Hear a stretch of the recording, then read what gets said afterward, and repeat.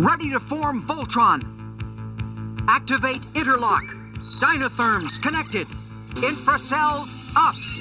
Mega thrusters are go.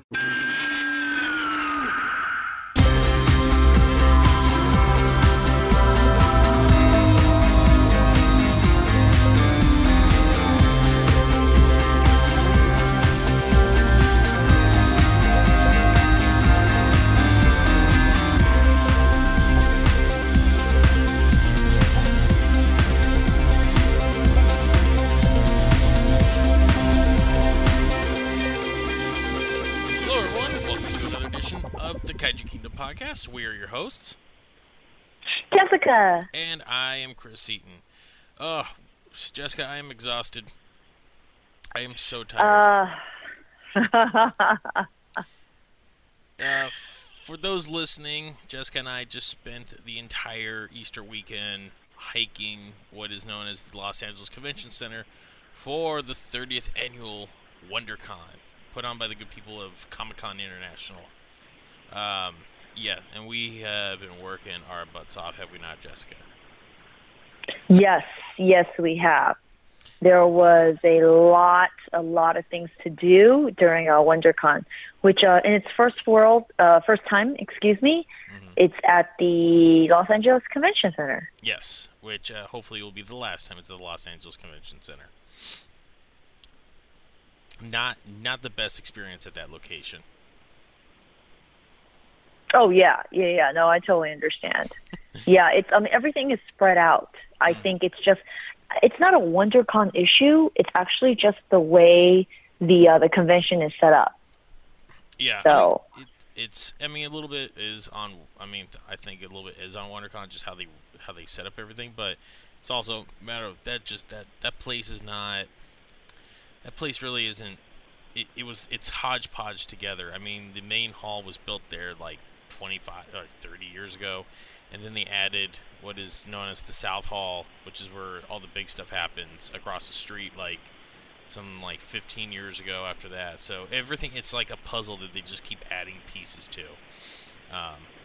So it's a weird, it's not the greatest convention center in the world. I mean, it's mainly just because it's in LA, that's why it gets a lot of play.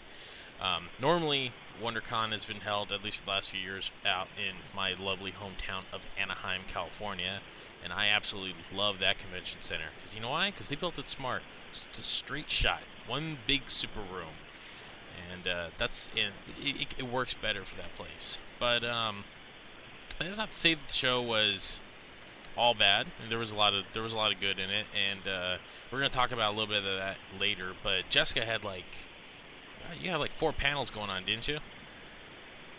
I did. I had 4 panels. Give the lovely people a little insight as to what you were up to this weekend. I had interviews in between the panels during the DC booth. Mm-hmm. So I interviewed the DC talents, like writers and artists. Chris and I actually went to the DC Rebirth event. And I did a couple of other, I would say interviews. Like I got to interview the showrunners for Limitless and Elementary, and also a few people over at Skybound and also Comic-Con HQ, which is a new thing that they're actually a new platform that they're putting out that you can be able to stream original content and movies.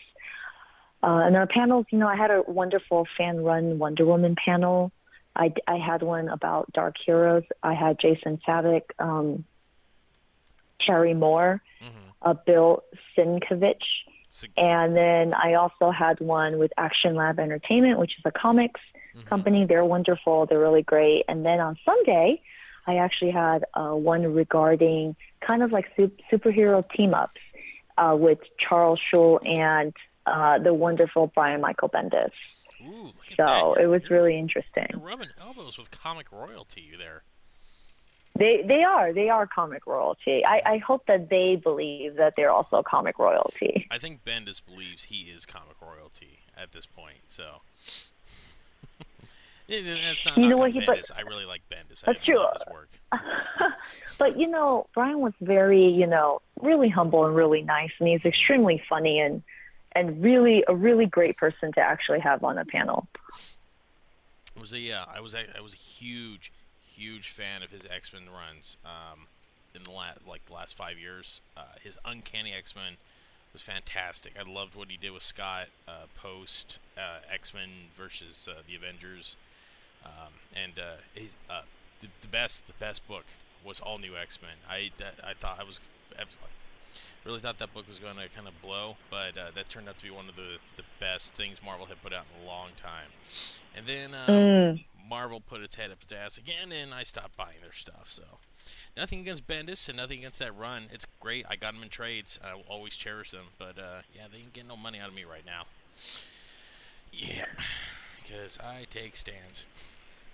But no, I mean it was so yeah. You were all over the place, especially this weekend.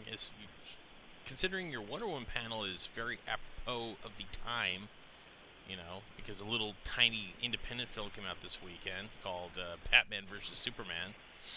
So everyone has Wonder Woman fever right now. And yeah, I mean, how did that one go, by the way? It was really, really well received. I was really, really surprised and just so happy because a panel is a panel, but what really makes it not only is the guests, but also the attendees. So actually, attendees were coming to wait in line about 30 minutes before the panel even started, and the whole room ended up being full, and there was only standing room only. Nice. See, look at that. So I was really, really, really blessed to have such a wonderful attendees come and even want. I mean, I'm just the moderator, but it was great to have people come and listen to all of what the panelists actually had to say. So, well, yeah, I mean, it's. I mean, well, we're in the Wonder Woman Renaissance right now, so I'm pretty sure everyone has their own say, especially after watching Batman, which seems like everyone's got an opinion on Batman versus Superman after this weekend too. So, yeah, that's a show for another day. We're not gonna jump into that right now. Actually, we're actually gonna make this episode short because I'm actually going out the door 12 hours from now when we're recording this. I'm heading out to Dallas for the week because I will be going to WrestleMania. So I wanted to get something up and out for you people before then. So once again, Jessica and I are recording this in the bowels of the morning. It's about 12:40 right now as we record this. So we're gonna come back to WonderCon because the end of the show we got something big to talk about. You know, very much related to what we discussed. But first things first, Jessica, some sad news this last about a week ago now. The passing of a man who has locked himself into somewhat infamy with the Godzilla fandom. Keith Emerson passed away, sadly. For those who don't know, Keith Emerson was part of a progressive rock band called Emerson, Lake and Palmer, or ELP, a group that Mr. Ryuhei Kitamura was a huge fan of, and asked Mr. Emerson to lend, a score, most of the soundtrack for Godzilla Final Wars, the movie he directed. For those who don't know who Emerson, Lake and Palmer were, you'll probably know this song. I pulled a tiny little snippet. I can pull it up right here. There it is.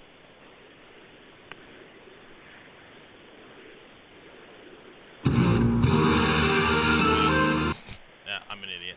I gotta edit that. That's the end theme I'm gonna play at the end of the show. This song is the song probably everyone best knows from them.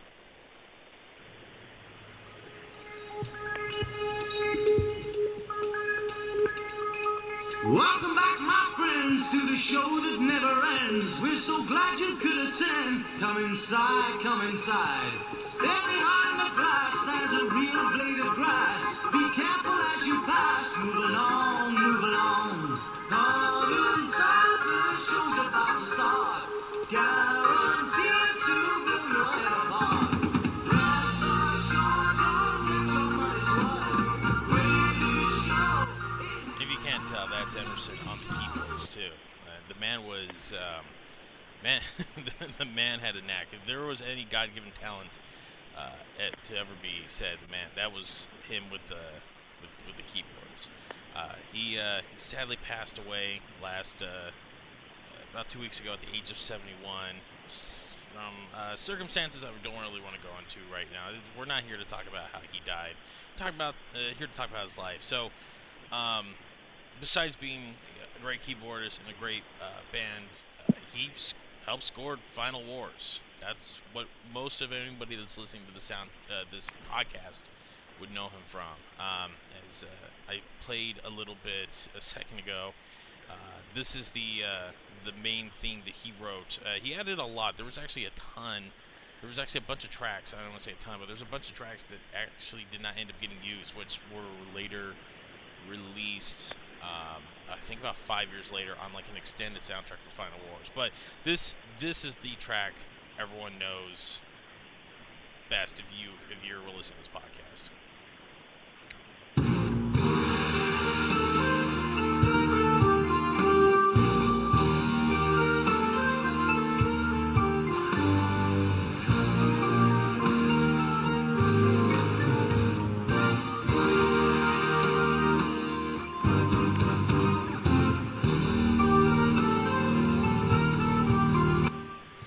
So that's pretty much the end theme and almost the main theme for all of Final Wars. He also scored a few other films: Inferno, Nighthawks, Murder Rock, and an anime called Armageddon. So he was no stranger to doing kind of like this sort of stuff. And from all reports that he only had like 2 weeks to score what he was able to score for the film. And look, say what you will about that movie, that I still love that soundtrack to that film. I love everything about that film, but it's hard to deny that that soundtrack is one of the most unique of any Godzilla film. So, just to get a final word, I reached out to Mr. Kitamura to see if he had any words that he wanted to pass along, and this is what he sent us. Keith was my hero, my mentor, my very special friend. It was an honor to finally have a chance to work with him after being a hardcore fan for more than 20 years on Godzilla Final Wars. He was the person who proved me that dreams come true. I thank for all his music, passion, and friendship. I will always love him and miss him and look forward to meeting him again someday up there in heaven. That's the words from Mr. Ryuhei Kitamura. So I felt that we should have discussed this a bit and get a word from the man who worked with him. So, if anything, here's a toast. Raise whatever glass you're drinking. I got a Coke Zero in my hand right now to Mr. Keith Emerson. Great man, great talent, and scored a hell of a soundtrack to a hell of a film. So, all right, let's move along from the depressing news, Jessica, real quick. Did you see someone made a retro Pacific Rim cartoon opening? Did you see this? I did see it. It was pretty dope. So it was done in the style of like 80s, or late 70s, early 80s anime, and it's all completely Gigantor Mazinger homaged. It's a work of art. Just, I don't know. How would you best describe it, Jessica?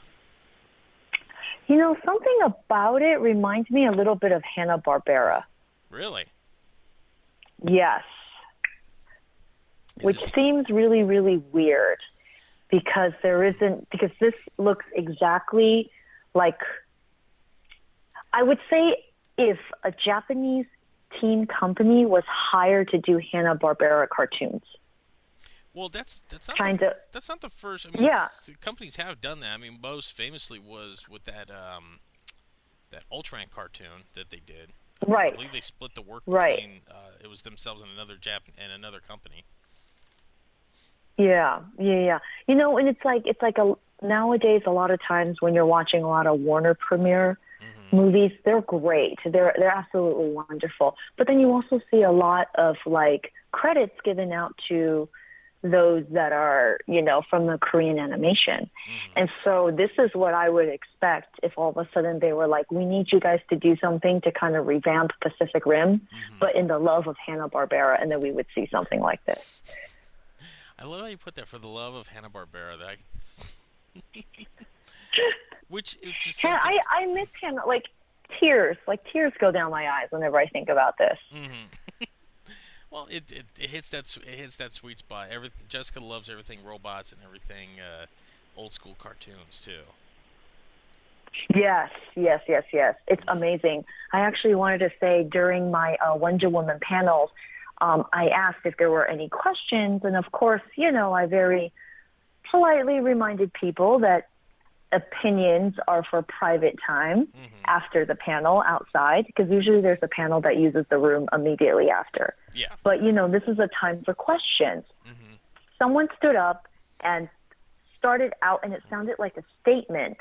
I mean, it ended up being a question, but it turned out to be this was a guy who drew and animated Wonder Woman in the original Super Friends for 5 years. Oh, wow. Yeah. And I was like, you, sir, it's okay. We want that opinion and comment to come. I mean, he did end up ending with a question. He had something for Steven Sears, the executive producer of Xena. But he did want to say that he animated Wonder Woman, and so he really understands and knows the character, which I thought was absolutely great, and I thought that was really cool. But he didn't get up there and it's like, this is horse crap. I should be up on there on that panel. He didn't pull that, did he? No. He didn't. He was very kind. He was very nice. Good on him. And he didn't hijack the panel either, right? No, he did not. He did not hijack it. No, he just stood up very nicely and kind of just answered everything, everything we needed to know about Super Friends, but also did ask a question at the end. Well, before I forget, I want to give some credit where credit's due for this Pacific Rim title sequence. It's by a gentleman by the name of Jermaine Caron, Carreon. So, a little shout out to him, a little love, because it's exceptionally well done. I mean, hell, everybody picked this thing up, which did bring up, it's like, what the hell's going on with the Pacific Rim or animated series, which no one seems to know. I mean, after the debacle of the on-again, off-again sequel, news of that has kind of fallen to the wayside. I'm hoping we hear something at Comic-Con, because that's usually what Legendary I'm hoping to as well. Yeah, Legendary likes to make a big splash there, so I'm hoping that they announce something there. Because, it's going to be a big year this year, Jessica. We're probably going to see some stuff from King Kong. Ooh, can't wait. Yes, that would be awesome. So, I mean, it comes out next year. They just finished filming, so I'm assuming I'm going to put good money. I mean, considering that Disney's kind of moving Marvel away from Comic-Con. I mean, it just came out today that next year, D23, the Disney Expo, is going to be 1 week before Comic-Con. I know we will most likely, hopefully, be at G-Fest. So that's sad. I wanted to go to D23. I know. That's it's going to make a lot of things very difficult. But that also means that Marvel and anything Disney is probably not going to be at Comic-Con. So I'm going to be very curious how that deters. If that's going to be a deterrent for people, because both those shows are not cheap. D23 for myself, it cost me $210 to go last year. They only gave us one press badge, and they're like, you got to figure out the rest on your own. So, yeah, I paid a lot of money out of pocket to go to that show for 3 days, and then you figure Comic-Con is also about $200 for 5 days. Yeah, people are going to have to start making a Sophie's choice. And if Marvel's showing up at D23, which puts on a much better presentation than anything done at Comic-Con, I got a feeling people are going to start shifting over to that a little bit more.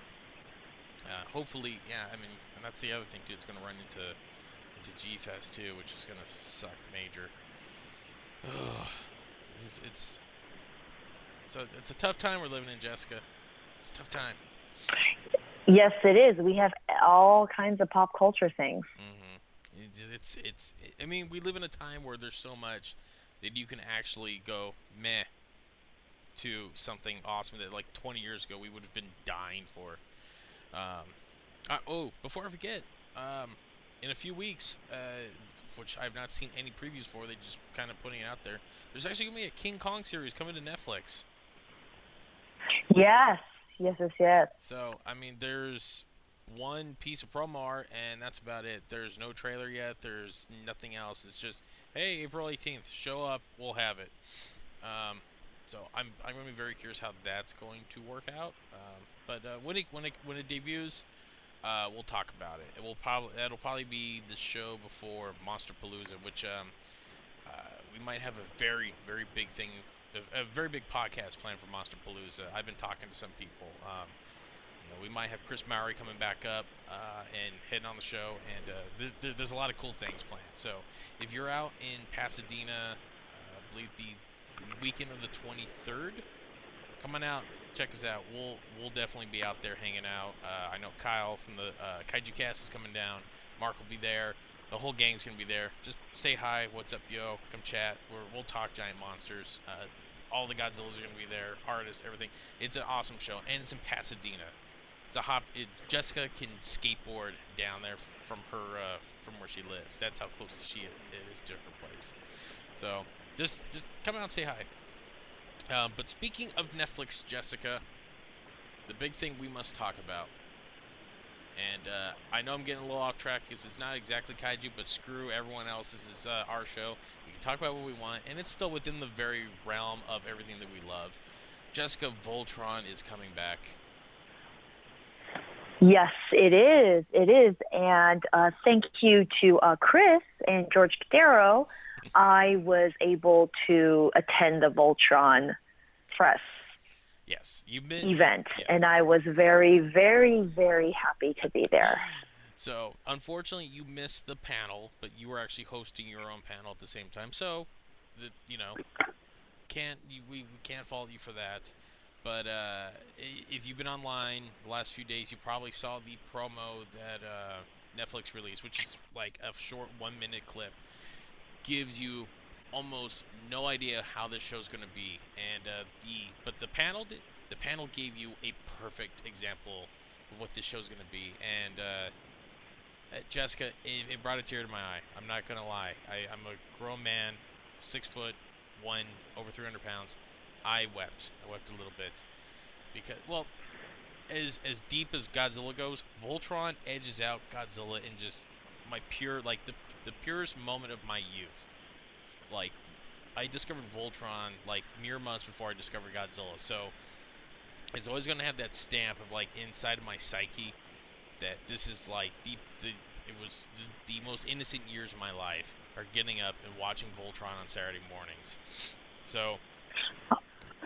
Believe me when I say that. That's a good thing, though. That's a good thing. Oh, it is. It is. Like I've had people look at me when I'm watching that opening, and I get weirdly emotional, and they're looking. It's like, what in God's name is wrong with you? I'm just like, shut up. I'm having a moment. But the original show, yes, has not aged very well. Especially. Oh God, no! Oh no, it hasn't. Oh no! I mean, I love Voltron so much, but it's one of those shows that does like you cannot go back and rewatch it, especially in that one episode in which Chris was there when I kept asking the talents whether these particular characters will be there. It's because when I was young, the episode was awesome. Rewatched it, and I was like, ooh. I was a little one, but due to the fact that they were so cute, that episode still holds a very special heart for me. I mean, a very special part of my heart. She's talking about the space mice, and you're talking about the episode. You're talking about the episode where they had to they're fighting off, or was it the one where they fighting off the mutant cats that Hagar sent? Yeah. Yeah. It was like a whole thing. The whole episode dedicated to the mice. Like they had to these cats. Hagar sent in these like Robies cats into the castle to, I believe it was to steal the keys to the lions, and the mice were the only ones that could properly fight them off. And yeah, the whole episode's like the mice going through like all their little tunnels and stuff like that. But as Jessica brings up, look, I love that show more than anything else. I love watching the fight sequences, but when you sit down and watch Voltron, not God Beast Go Line, Voltron, it is there's a lot of hard edits in that show. Where when you're a kid, you don't know that. Like when I was a kid, I didn't pick up too much on the lots of footage being reused in Power Rangers when they were splicing like 4 or 5 shows together. Like yeah. I didn't notice it. I was just there for the fun. Exactly. When you notice that, like, hey, the Tiger Zord's not really hitting anything right now. What the hell's going on here? It's just a shot of it swinging, and all of a sudden the monster goes flying in another direction. It's like, huh. And then when you get older and you learn about filmmaking, you're just like, oh, that's what happened. Yeah, there's a lot of that in Voltron. There's a ton of hard edits. Part of it is because you couldn't have in 1984, you couldn't have blood on TV.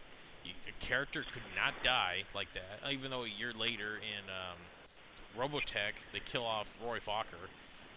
But Sven, in the original show, he dies. Hagar kills him in like the 5th or 6th episode, and then Allura famously takes over. Now, in that at the end of the series, though, Sven's twin brother shows up and kills Lotor. They like fall to their doom. If you will go back and watch the episode where Sven returns, as I put in quotation marks, that scene happens where Sven and Lotor are fighting, and they fall off, and they fall into the water, and then Allura and Keith, there's a shot of them looking, and then you hear Pidge off screen, oh, thank God, they land in the water, and then all of a sudden, snap like that, Lotor's in a sub, taking off, saying, I'll get you next time, Voltron Force, and I'm sitting there like, wait, what? It is the most ADD thing you'll ever see, but when you're 6 years old, you don't care. It's like, oh, well, they'll be back again another day. So, that being said, I still love Voltron. I have my Masterpiece Collection Voltron sitting here. I have my, from Comic-Con about 5 years ago, I have the Blazing Sword Voltron that Mattel put out. One of the only things they ever bothered to put out. When we started Mattel, I hate that company so much because of the way that they treat their crap. You listen to go back to listen to a few Take Twos that George and I talked about, especially on around Toy Fair. We have much disgust for that company just because they never learn their lesson. They never learn their damn lesson, and it's a shame because they have some of the best properties out there, and they don't know what to do with them. Like He-Man, like they could. He-Man 2002 bombed because of them. It was their own fault.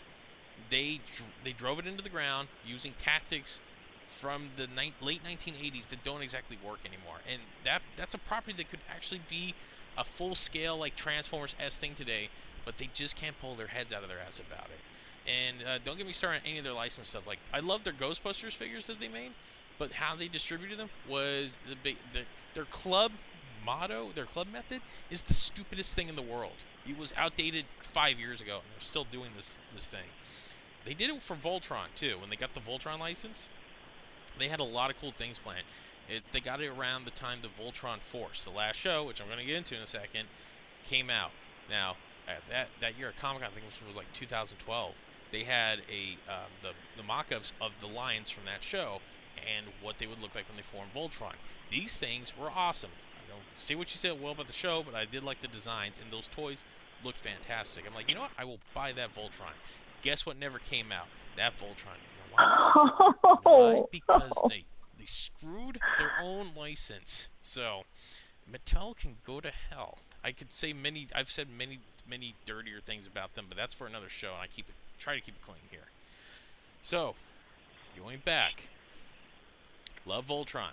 Love it dearly. It is, it might as well be a third parent for me as much as Godzilla is.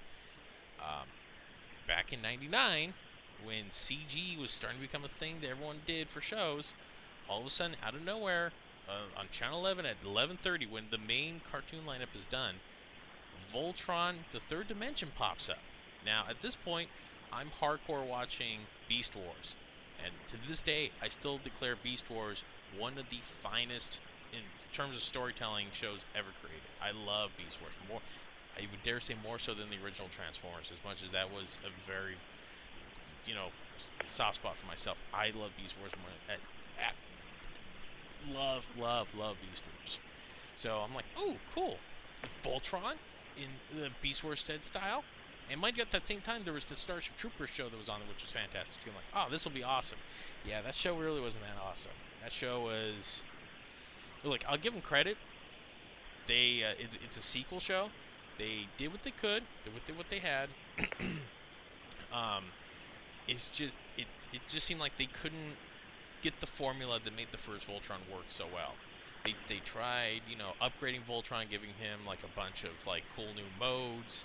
Trendmasters re-released like the original Voltron, and then they put out the third dimension Voltron, which was like some stealth, like a stealth armor that he had. It lacked a punch because they weren't there with the animation yet, so all the characters had that uncanny valley dead look in their eyes, and there was just like a softness to the animation that even as crude that Beast Wars looks today, it still has a liveliness to it that show did not have. And yeah, the storytelling wasn't the strongest thing in the world either. So okay, first Voltron show in like 12 years, not the greatest thing, but at that point, you take what you can get. So then we smash cut to another 12 years later, or 10 years later, and guess what's showing up? Freaking Voltron Force. And I covered this immensely back the earlier days of the Realmcast. It's to the point that I got the show to actually follow us on Twitter. I'm just like, oh man, look at these. These suits are awesome. All this stuff. The designs are cool. And then when the details start coming out that they're introduced, it's going to be another sequel show. They're introducing these new kids that are going to be the next generation. That's when I start kind of getting a little itchy. I'm just like, all right, where are you going with this? What's going on here? And then they had the theme song come out where they proclaim "Let's Voltron," which apparently turns Voltron into a verb of some sort, which doesn't make any sense whatsoever.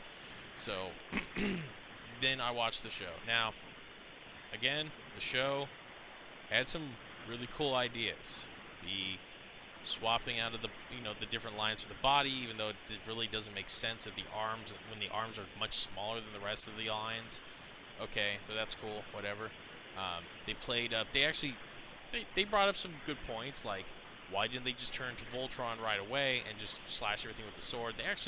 There was some thought put out. Unfortunately, the storytelling really wasn't that cohesive, and the animation really wasn't that great, and it suffered from that thing where it's in today's day and age of animation, people have gotten lazy drawing mechs, Jessica. Like, for some reason, no one wants to draw them anymore except you're in Japan. Everyone just does them with CG.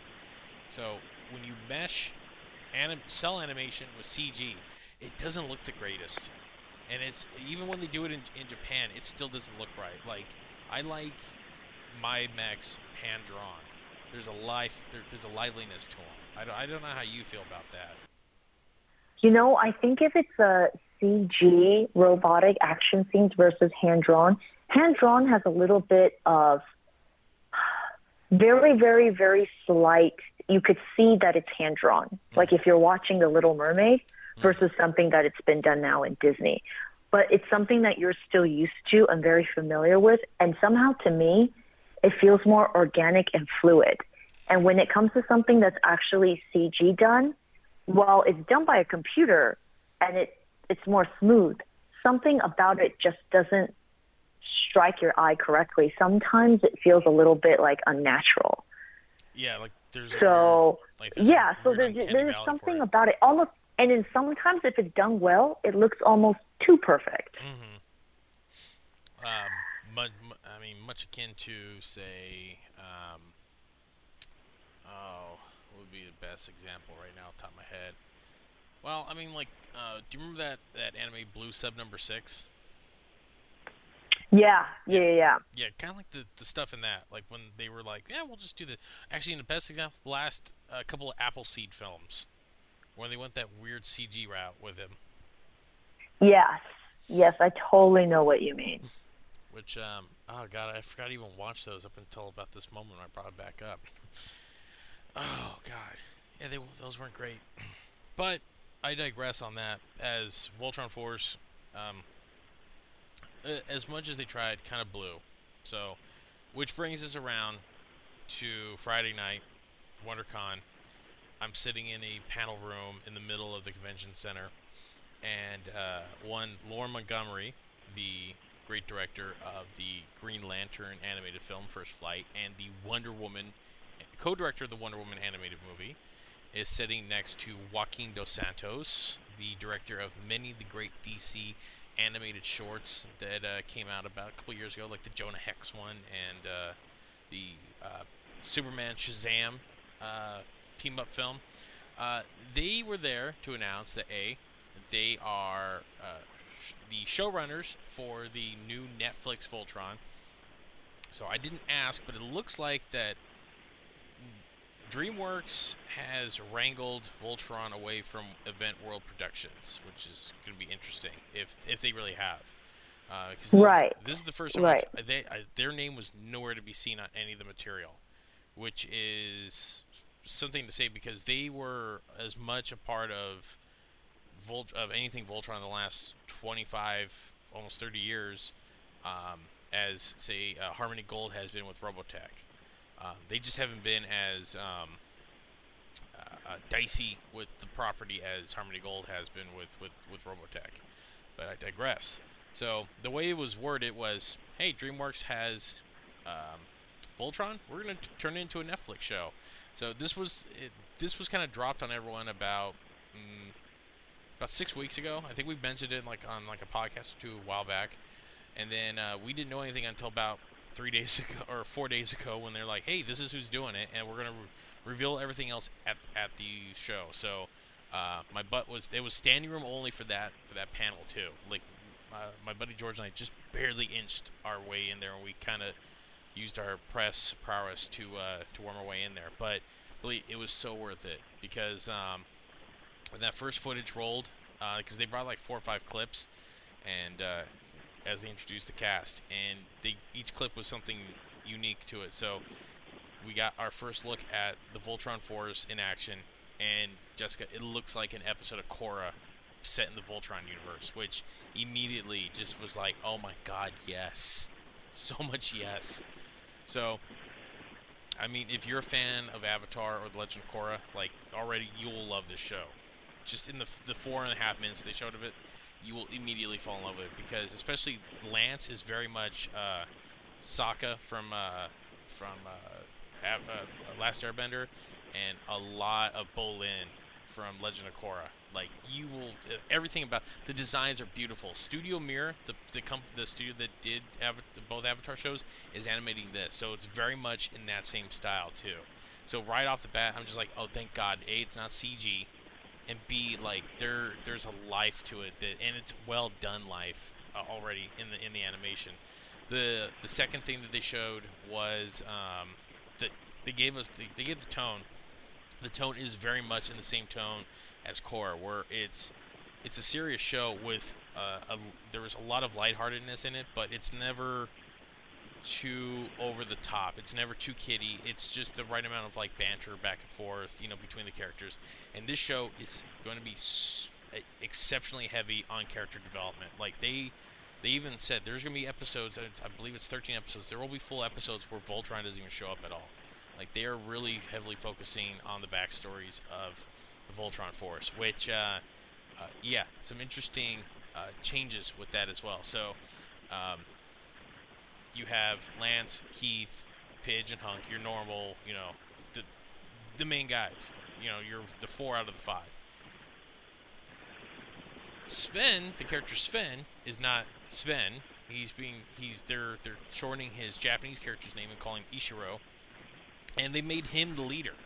He's now the de facto leader. He pilots the Black Lion, too. So they swapped. So Keith is now piloting Red Lion, and Lance is piloting the Blue Lion.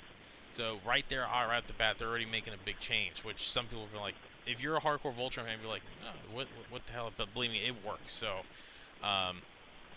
and the one thing I couldn't tell from where I was sitting, Ishiro, aka Sven, looked like he had like a big white spot on the top of his head, and it turns out when I looked at the production material, he's got like a skunk stripe like on the in the coif of his of the front of his hair. So it was a little weird looking when we're seeing like this watching from a monitor about 40 feet back. So it looked a lot better up close.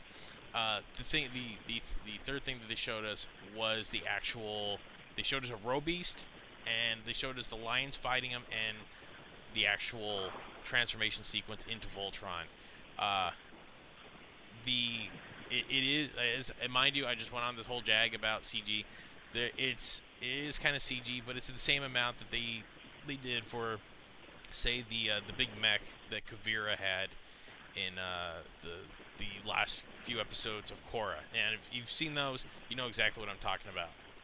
It's very smooth, very fluent, and this team apparently loves Gal Geiger, if you've ever seen that show, because the transformation sequence it lacks the epicness that the original had, especially with the rad synth guitar jamming in the background as the lions are roaring and they're, folding into like their arms and legs, and Michael Bell is not screaming, full feet and legs and all forming the head. There's none of that, but it's still pretty.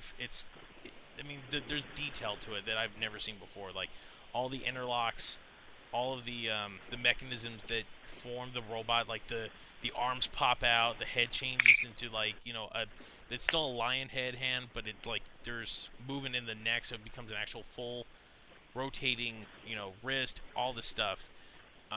Voltron's slicker. He's a little bit slicker. He's not too slick. The wings on the back are massive, and he's got a freaking crest shield on his shoulder, so he looks awesome. And the Robeasts are very more. They're not.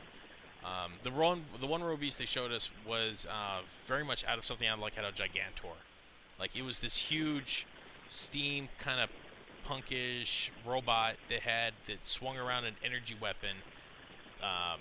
That was tethered to it somehow. It looked, there was no like chain or anything like that, but it swung this giant glowing ball around like a battering ram. They didn't show the sword formation or anything like that, but they showed Voltron and the Robeast clashing for a minute, and then they just kind of went away from that. So, mind you, had they showed any of that in the trailer that Netflix released, people would not be like, I don't know right now about it, as people have been talking about it right now. But needless to say, like, all of my fears of this might be another BS Voltron show were flushed down the drain in the course of 4.5 minutes, and I felt like a child again. I can't wait for this to. I'm actually, Jessica, I'm going to say something blasphemous. I'm actually looking forward to this a little more than I'm looking forward to the new Godzilla movie right now.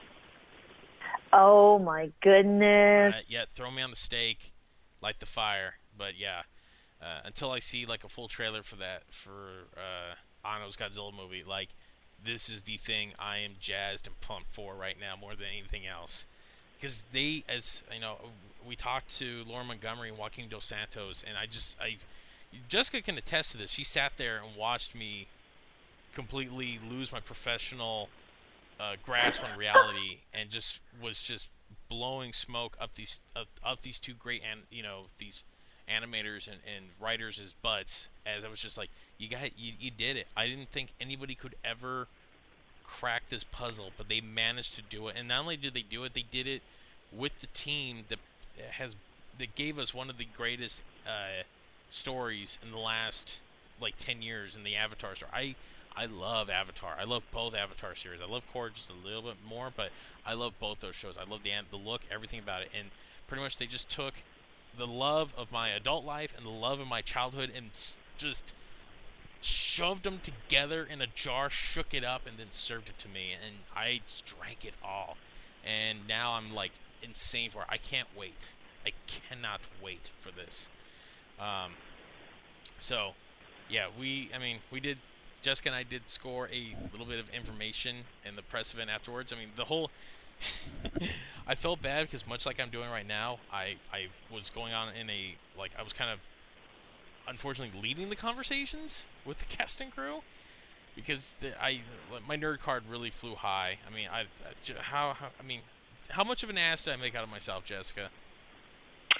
I personally don't think you made an ass of yourself. I think you just showed how much you love Voltron. And I think it actually made the talents very excited because at least they know that they're speaking to press who love it and not press that are just there to cover it and then ask the generic questions, you know? Yeah. Well, I mean, it's like we were doing roundtables because it was mostly, that's what it was. And like, if we have time, we'll do some one-on-ones. But there was another website sitting at our table, and I felt bad because I noticed it's like I've asked like 4 questions, and I'm just like, oh, maybe I should let the next person ask. And I think by the time the 3rd roundtable came off, the nice lady across, she's like, just I'll ask 1 question. You just keep going because you're at. She kept asking the same question anyway. She's like, you go. You know what the hell you're talking about. So, speaking of which. They did announce the cast. I have it right here in front of me, so let's go down the line real quick. Jeremy Shada from Adventure Time is Lance. Bex Taylor Klaus from Arrow is Pidge. So they got a girl doing Pidge, and she does not have the Pidge voice. That whatever the hell that voice was, the original Pidge voice, that is not it. Josh Keaton, he's kind of come back from kind of being in the ether for a while. He's going to play Shiro, the new leader, a.k.a. Sven, lacking a Scandinavian accent too. Stephen Yeun from The Walking Dead is Keith, so a lot of people were bummed that he wasn't there. I don't watch Walking Dead, so I wasn't as bummed. So Kimberly Brooks, that's the other big change. They didn't really switch up any of which I thought was going to happen. They didn't really change any of the ethnicities of the main cast. Sans for the Sven character, who looked Japanese anyway in the original cartoon. He just had a weird Scandinavian accent. He's pretty much full on Japanese. He's the only big change. But Princess Allura is now she's black now, which was an interesting. That took the whole panel by surprise. Everyone was just like, "Whoa, wow!" And like, she is full out regalia. Like, she is like full on princess. And apparently, they didn't show anything of they only showed us a design for Laura and Karan. Karan is actually being voiced by Rice Darby from Flight of the Conchord. So he's doing his full New Zealand accent. So he is not the stoic Peter Cullen Karan that we've all known and loved. And they actually made some changes to that too. They did mention the Karan is old as hell, and he actually might be like some energy being of some sort. But he's got a look to him. They haven't revealed that yet, but they'll probably reveal that as close to the show comes out. And then finally, choice casting. No, as choice as Ryan Reynolds as Deadpool. They got Taylor Labine from Tucker and Dale versus Evil, and most famously from Reaper, to play Hunk, which I was over the moon about. I'm like, yes, it's perfect. Jessica, how perfect is that? Really, really perfect. I remember when you told me, my eyes popped open. I'm like, that is great. That's like perfect casting. Kind of like a Robert Downey Jr. for Iron Man. Exactly. Like when you first hear wait a minute, and you put 2 and 2 together, like, oh my god, that works on so many levels. And then finally, they didn't. I believe they announced who Lotor was, but I don't have it in front of me at the moment. But today, they did announce who's going to play Hagar. Cree Summer will be doing Hagar, which is awesome. I love Cree Summer. If you don't know Cree Summer, shame on you. Most famously, she was Penny in Inspector Gadget. I know and love her as Elmira on Pinky and the Brain. Well, she did Pinky and the Brain show, but Tiny Toons, and especially as Foxy Brown in Drawn Together. So that is not a show for children either. So do not show your children that show. So yeah, she'll be playing Hagar. It's all coming together, Jessica. Oh my god, I can't wait. Oh, this was the highlight of my weekend. I got my awesome mini poster with awesome Voltron. I'm gonna frame it this weekend. It's gonna go hang up. I can't wait. I hope to if there's a just entity out in the cosmos, just give me 10 seasons of this. I've seen only like 4 minutes of it. I want like 10 years of it. And since it's on Netflix, I'm going to binge the hell out of this thing. I'm just gonna free base it right into my veins. That's how much I can't wait for it.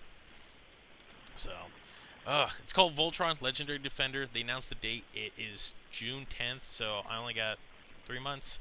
So I can't wait. It's gonna be awesome. And yes, the mice are back, as Jessica asked. The head writer was he wasn't afraid to reveal. He's like, yeah, we got the mice, and Jessica was satisfied for the rest of the panel. She's like, yeah, that's the main question I need to know. And now you may resume your questioning. Yes. Also, the mice apparently will also have backstory. Oh, I know.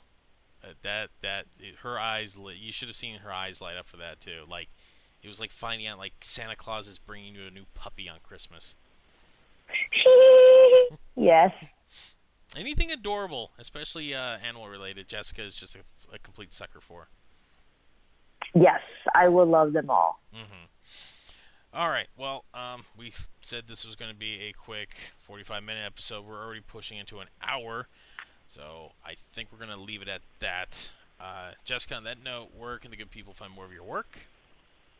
You can actually become Facebook friends with me at Jessica Sang, Tseang. Just remember to please send me an inbox message so I know it's you, I guess, as opposed to a rando. You can never be too safe in the world. And you can also, from there, you can also find me on like thecomicbookgirl.com, Girl on Geek, and also Little Geek Girls. Yep.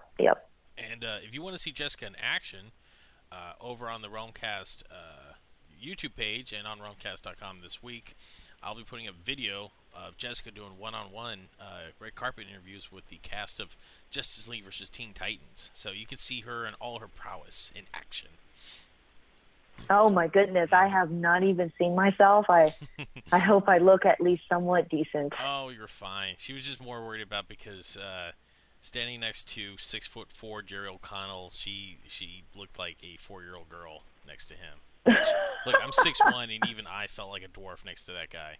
He's Jerry O'Connell. You can't stay mad at him. You just want to give him a hug. Oh yeah, no, he's got an extremely friendly and open demeanor about him, which is really great. Oh yeah, I love sliders, and he counted. He's like, you love sliders? I'm like, yeah. He's like, yeah, just pay attention. I'm like, what? He's like, that's all I can say. So, sliders might be coming back, Jessica. Ooh. Good time to be alive. Oh, I hope so. I really hope so. Great time to be alive. I love sliders.